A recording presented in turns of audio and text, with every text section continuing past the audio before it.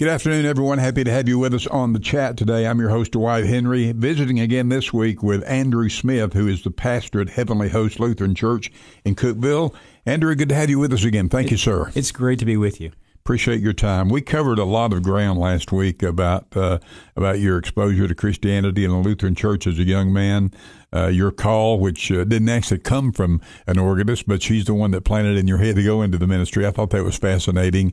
Your education and the process there. You're serving as pastor, your first pastorate in Memphis, Michigan. That's a new town to me. How big was Memphis, Michigan, by the way? I think the population was roughly 1,200. Is that right? Yeah. Well, and then you were there for about 3 years. About 3 years. And then you transitioned there and joined the Navy as a chaplain for 8 years. And that's where we kind of left off the conversation, because as a Navy chaplain, you were not just serving your congregation. You were serving people from different denominations, different faiths, some with no background, some with no faiths at all. Correct. And then that had to be, how was that stepping out from I don't know how in church, in a town of 1,200, the Memphis church was probably not that large, but you're stepping out from a plant church, as you said last week, right. A mission plant church. Mission plant. And now you're literally seeing the world. Right. What kind of transition was that? It was a fascinating transition. It was a liberating transition in many ways, because you get to have conversations with people that you would never have if you're sort of stuck in, the silo of your own little world in your own little church. I would have never had. I think we mentioned a conversation last week I had with a naval officer in the officers' lounge, and I would have never had that conversation with somebody where they would have felt free enough to say that, because I was on their turf rather than them being on my turf. There you go. In my office, or in the hallway of my church, or something along those lines. So it's really wonderful. Chaplaincy was always an opportunity. I really took the opportunity to walk around when I was on the ship. I would walk all over the ship. I'd get lost purposely. And you could. And you really could. Those things are like small towns. Absolutely. They're big towns. Yeah. We had 1,000 ships company, and then when we embarked Marines, we had about 1,700 Marines on our ship. So our food lines became really long. Was the ship actually larger than Memphis, Michigan? The ship was actually larger than Memphis, Michigan, especially when we had our Marines and our aircraft folks on board. Absolutely. Wow. Yeah, and that's what was really exciting about it. And it was I wasn't alone. I had a command chaplain, a senior chaplain to me, who was a Catholic priest, who was an excellent, godly man and a veteran of the Navy, and was able to show me the ropes. Keep me out of most of the trouble, and just sort of help me understand what ministry afloat looks like, because it's very different, ministry afloat and ministry ashore. And it was just really a great opportunity to sort of meet folks where we are. I said last week that I ran the library on the ship, but I also served as kind of a morale officer in many ways. I worked with the safety officer, who was the morale, welfare, and recreation officer, and we planned trips and gave people opportunities when we got the chance to pull into ports. We also did other things. I was the person who was the official Navy Marine Corps Relief Society officer. So if someone ran into financial difficulty and needed money to get home because of a loved one had died or something along those lines, we had a relief society within the Navy and Marine Corps that would help sailors and Marines be able to either get grants or loans, no interest loans, to help them. And I was the person that would do all that counseling with a sailor or a Marine and help them figure out why it was that they were in the financial bind, of course, but then I'll cut a check as well. Sure. So I did that. The other thing I did was I did a lot of announcing or making, delivery of bad news to sailors. Wow. So we would get a message to the ship via the American Red Cross system, and that comes across the ship's message system, and that would come to our office. And so it would be me and somebody in their chain of command, usually their leading petty officer or their chief. Bad news such as relative passing? Relative passing. Something like that. So I did that a lot. Wow. Yeah. That had to be, obviously the Michigan experience was important, but you talk about a whole new world. It's a whole different thing. Wow. And so what it did was it set me up as an opportunity for, even if somebody wasn't religious, it helped me to be, I'm a resource for you. Yeah. I know I'm delivering you bad news, but I'm always somebody that you can come and talk to. Yeah. And I had a little space underneath, off the main hangar deck that, people could come by and we would sit and chat. So you were a psychologist, social worker, a little bit of everything. Attorney, whatever was, counselor, banker, minister, emergency banker, whatever. Yeah. Did they teach all that in seminary? No, they did not. The chaplain school, actually, the Navy chaplain school, the basic course of the chaplain school was really good. It was 12 weeks, and it was kind of a crash course of welcome to the Navy. This is how to wear a uniform, and this is how to stay out of most of the trouble you could get into. Yeah. And these are all the things that you could possibly do. And my first experience in the Navy on my first ship was just absolutely wonderful. If I could have stayed on that ship for longer, with maybe a couple more breaks, I would have enjoyed spending my time there. They were great people to work with. I had a great commanding officer. I had two different COs who were just absolutely wonderful people to work with. The camaraderie amongst the officers was something that I had really enjoyed at seminary, and something that pastors miss if they're kind of in their church office and there's not a whole lot of folks coming by. And so, there's always somebody to get a cup of coffee with and have a conversation with. And it's something to this day I deeply miss. Wow. That's why we're having so much fun right now in the studio, having a great conversation. That's right. One-on-one. That's exactly what it is. Bethesda. Sure. Talk about your experience there. Well, I arrived at Bethesda right after the beginning of the Fallujah campaign. So that was the middle of 2006 to the end of 2006. So we had a number of folks, and I had just come from a Marine command. I came from the 2nd Marine Air Wing. And I had deployed with those Marines at the beginning of the Iraq War. So when I arrived, I had experience being around Marines. I had experience helping Marines, and I was immediately tasked to the floor where those folks were recovering from their wounds. Wow, that again was a whole different kind of ministry. An entirely different kind of ministry. Yeah. Absolutely. Wow. Well, I could just stay parked on your time with the Navy for another 3 shows, but I do want to get into how you got to Cookeville, what's happening here at Heavenly Host. I want to talk about your school, a lot more to talk about. This is fascinating, Andrew. Thank you so much for setting aside some time to be with us.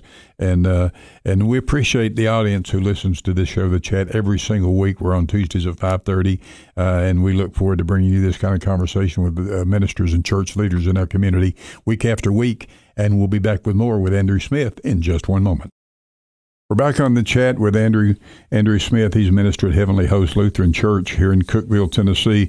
Andrew, we've spent a good deal of time on your 8 years as a chaplain in the Navy and the broad range of experiences you had there. You mentioned initially, I think you said earlier, that you thought that when you did that might become a career for you, and you would spend your working life and ministry there in the Navy, and you spent 8 years there. What was involved in your decision to leave the Navy and move back into church circles and pastorate and that sort of thing? Was it a process? Was it an event? Was it? It was. Did you enjoy it? You could stand? What was? Well, I mean, I did enjoy it, and it was challenging in a lot of ways. I mean, I did leave the hospital, pretty downcast several days. I remember those days. But my main decision was based on my family at that point. And I felt like my initial contract with the Navy was 8 years. The first 3 years of that needed to be active duty, but I stayed on active duty all 8 years. The rest of that time could have been in the active reserve. But I stayed on active duty. I felt like I had done my time and served my country. And then I made really the choice to get out because of the operational tempo. I've got anybody who's made a career out of the military in the last 20 years has really worked hard for this country. When I think about the Army soldiers who have gone, deployment after deployment after deployment, when I think of the sailors who have gone and just done things vastly different than what we used to do back in the 90s even, when I think about, certainly even the Air Force and the Marines. If anybody's made a career out of it, they've certainly worked harder and been in harm's way more often than anybody in the last 50 years, maybe since Vietnam. And my choice at that time was to get out for the sake of my family. We had 2 young children. My wife was very supportive, but it was definitely hard on her. It was hard on her emotionally, and it was hard on her mentally. And I just wanted to take better care of my family. My first promise, I got married before even going to seminary. So my first promise was to be a good husband and father, and I wanted to honor that. And so I made the choice to not renew my contract and not go in for another tour. And I felt like I had served honorably, and I could go home with my head held high. Yeah, absolutely, absolutely. And I imagine, boy, some of those days at Bethesda, considering the folks you're working with and serving and helping and ministering to, that you'd have to leave there at the end of the day going, whoa. I mean, it just that had to be draining. But we'll talk about after the Navy, how your trip to Cookeville. How did you land here? Well, it was a 5-year trip to land in Cookeville. When I got out of the Navy, I ended up in Hickory, North Carolina, and served a wonderful congregation in Hickory there. 100-year-old church, had been there for a long time. Believe it or not, I know a lot of folks don't know about Lutherans in this area, but if you just go to the other side of the Appalachian Mountains, you'll find a lot of Lutherans there. A lot of folks settled from Germany in that area after the Revolutionary War. They were given land grants by Washington, and they brought their families and they settled in that area, and they brought their churches with them. There are more churches in Lutheran churches in Catawba County, North Carolina, than there probably are Church of Christ churches here in Putnam County. Is that right? I mean, it's amazing. Wow. And well, after all, Martin Luther did play a pretty significant role. He did play a significant role for in all Germany. Of us, yeah. Absolutely, yeah. Yeah. So you spent 5 years there. So I spent 5 years there, and then got called kind of out of the blue to come serve this church. And I came and visited this church, and I like to tell the story that I came and visited this church and said, well, that was Cookeville. I'm going to go home now, and I'm going to serve my church in Hickory. Yeah. I really wasn't interested in coming. I was at a point in my life where I didn't want to make a move. My family, it was going to be very difficult to make the move. I had just bought a house in 2008 before the housing market collapsed. And so it was a really bad time. And yet I got back to my church in Hickory, and I was standing at the altar and doing what I do. And I just realized I was at the wrong altar. Wow. It was a profound sense. Now, let me back up. You said you came to visit Cookeville. Did you come to visit, or did you minister to the church? Or? I came to visit the church because they had extended the call to me. Oh, okay. And effectively, I had 2 calls. I had a call to serve the church in Cookeville, and a call to serve the church in Hickory. And I had to prayerfully discern which one the Holy Spirit was sort of leading me to continue with. So when you left Cookeville, you thought, okay, that was nice. I enjoyed that, but I'm going back to my home church. I was at the BP gas station on South Jefferson, and I was like looking around going, this is Hickory. Okay, perfectly nice place, but I don't know that I'll be back here anytime soon. Yeah. And then, sure enough, a month and a half later, I'm packing up and getting ready to move here. So when you got back to Hickory after leaving Cookeville, the Holy Spirit. Now let's park. I think it's the Holy Spirit. It had a profound sense. You just knew. You think, I hope nobody listening to this from my church thinks I, really didn't want to come here. Yeah. It's just that I didn't feel necessarily led in the discussions. They were wonderful people, lovely people. That wasn't it. I had this other call. I thought that was and this call had come out of the blue. And then it really was. It was the Holy Spirit who nudged me and says, you need to look again because you're just being stubborn. And isn't it great? And I've had those experiences in my life, and they don't happen every day. They don't happen every year. Right. But when it happens, you know it. You just know that you know that you know that's what you're supposed to do or not do. And isn't that a great experience? And you followed that knowing, and here you are. It can be a wonderful experience. It can be. It can be somewhat frustrating too. Well, yeah. If you want to, what's the line? If you want to make God laugh, tell him your plans. That's pretty close to it, yeah. Yeah. I mean, that's the idea. I mean, I had a whole different set of plans, and then this thing happened. Yeah. And, it's been wonderful. I've been here 8 years now. I see. It's the longest I've lived anywhere in my life, and I really feel a part of this community and a part of what I've been able to do here in Cookeville. And of course, that's part of leading a church and leading a church with a school. And I know that that's the next section we're going into, but it's been really exciting. Well, 8 years. I came, Andrew, in the 1970s as a tech student. My plan was to graduate and go home, which was East Tennessee, and here we are. We're sitting here today in 2021. Yeah. So, and it's been a great place to live, work, and raise a family, and that sort of thing. So, 8 years. And have you ever looked back? Have you ever thought, well, we wonder sometime, but you're still very happy you're here, right? Oh, I love Cookeville. Yeah, I love Cookeville. I love our congregation. I think we're doing good work in our community. I love the work that I've been able to do here. I'm very happy with the ministry that I've been a part of. When we come back, I do want to talk about your work here as pastor at Heavenly Host.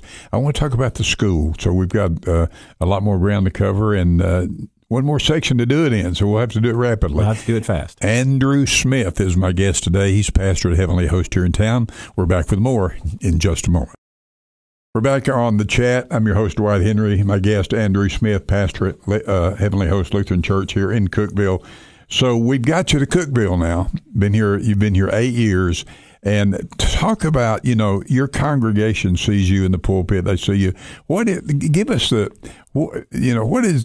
it like? I mean, when you go to your office, you go to your church. Is there a normal day? Is there a day that is what's it like day to day as pastor here in town? Yeah, I've got, I think a pastor probably organizes not necessarily a day, but a week. Yeah. There are fixed points in that week. If you've got a Wednesday service, that becomes a fixed point. Yeah. If you don't, then it's not. But certainly Sunday morning is the fixed point, and everything else sort of revolves around that. And that's what your whole family, your whole world is focused on, because that Sunday morning is immovable. Yeah. They won't change it for you.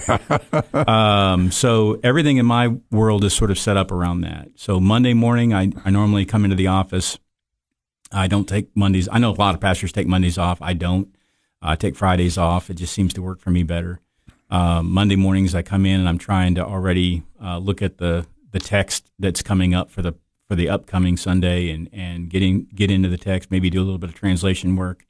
I try to come up with the points that I'm going to make in that message, even come up with maybe a rough outline by the time I'm done studying that text. In the afternoons on Mondays, I might make a visit to a shut-in or to somebody in the hospital, depending on what's going on. We've got about 10 or 15 shut-ins in the congregation right now, folks that were active members of our congregation for years, but just due to health situations now can't get out. So we visit those regularly. I try to see those folks at least once a month, and they're on a rotating basis. Tuesdays, depends on what's going on, but Tuesday is often a day where I try to get some administrative work done. We've got a small staff. I have a director of Christian education on staff who does things like help me teach confirmation class. In fact, she does a lot of the instruction, and I come in and do the important pastor parts. And but we meet and plan and all those kinds of things. I've got some wonderful lay people who are directors of areas within our church, like evangelism and outreach and stewardship and those areas where I sit down with those folks and I try to have conversations about where we can go next with those things. We're in the middle of a building program. We're trying to do a building program right now. So there's that kind of work, and how can we work that into the Sunday morning and make that a part of an organic part of Sunday morning rather than just a fundraising appeal, because it's got to be part of who we are. It's not just a fundraiser. By Wednesday, we've got a Wednesday night service now at 7:00. So by Wednesday, I'm already having to, come up with a message for that and get ready for that. Wednesday morning, we have chapel with the school. So all the students from this, with COVID, we're doing it remotely, but we're still in the church and we're streaming, from the church into the classrooms. We're doing that. It's a pretty active week. Yeah. By Thursday, I'm trying to field requests for people that want to do interviews. No, I'm joking. I don't get this kind of thing very often at all. But by Thursday, I'm really trying to finish up that draft for Sunday. Maybe do some prep for Sunday school. My Sunday school class that I lead. We have 2 services on Sunday at 8 and 10:30. So you lead a Sunday school class. I do a Bible study in the middle of that. In the middle of those 2 hours. And you're involved in the chapel for the students. And I'm involved with chapel for students. I lead chapel. For students. Every week. Absolutely. Every week. Yeah. Wow. So it's and I want to come back to that because we haven't talked about it nearly enough. I don't remember Cookeville. I got here. I was on campus for the most couple of years, about mid-'70s. I don't remember Cookeville without Heavenly Host. When was the church started? We started in 2017. We had our 50th anniversary, so that makes us 54 this year. Yeah, and so. It was a really good marker for us. 2017 was the 500th anniversary of the Lutheran Reformation. Yeah. So it was our 50th anniversary. So that's how I remember these dates. And then the school started, I think this is our 29th year this year. So the school, Heavenly Host School, has been a part of Cookeville for a long time. A lot of folks, maybe even a lot of folks who are listening right now, had students or were students at our school. We've had young people from our church, Living Hope, attend the school there, which is a wonderful, particularly in an era where we need choices. We need the kind of offering that your school offers our community. Talk about the school and the grades that you have now. What someone can expect if their child or grandchild is a student there. Elaborate on that if you would. So we are a Lutheran organization, obviously, but what that means is we are deeply committed to the core doctrines of the Christian church. God created the world. Jesus, God's Son, came and died for the world, was raised on Easter Sunday and ascended to heaven. The Holy Spirit calls, gathers, enlightens, and gives us faith. So we point people to those things that we have in common. So our school is really a Christian school. The vast majority, and the vast majority for 29 years, have always been people from other churches or even people from no church background. Believe it or not, we've served a lot of families that don't have a home church. But we've done it in such a way that from preschool, actually from infant care, 6 weeks on, we started that about 8 years ago, I think. From 6 weeks on, it's a Christian environment, and we work really hard toward that. The people that we have on staff, we've had conversations about their Christian faith. They're active in their church. We just had a change in staff in our upper grades, and we did our very best to sort of let them know sort of what the ethos, what the character of the school is about. And we don't call it religion class, we call it Bible, because the kids are in the Bible and learning Bible stories, and we think that those things are really important. Even if a family is not from a Christian background, those stories, those accounts in the Scriptures are foundational for how we understand ourselves as human beings in the world. And I think that that's really important right now, especially as the rest of the world begins to kind of fall away. Yes. I don't want to. My son was both at Heavenly Host and has also been in Putnam County schools, and I think we have great schools in our area. I'm not putting down our public schools at all, but I think we offer something different from the public school system. Certainly more attention, we can offer that, but certainly a place where the Christian faith is going to be upheld, and the student's going to be steeped in that. They're going to be familiar with it by the time they leave. They don't necessarily all make a confession of faith by the end of it, but they certainly know what it is and why it's important. Real quickly, folks who want to know more about the school, how's the best way to reach out? Oh, you can definitely look us up. We're on all the social medias, Instagram and Facebook and those kinds of things. We definitely have a website for the Heavenly church. Host, yeah. Heavenly Host. You can just Google Heavenly Host. We're the only Heavenly Host Lutheran Church there is. You can look us up on Google very easily and find us there and go from there. And if you have any questions, you can always come by and talk to us.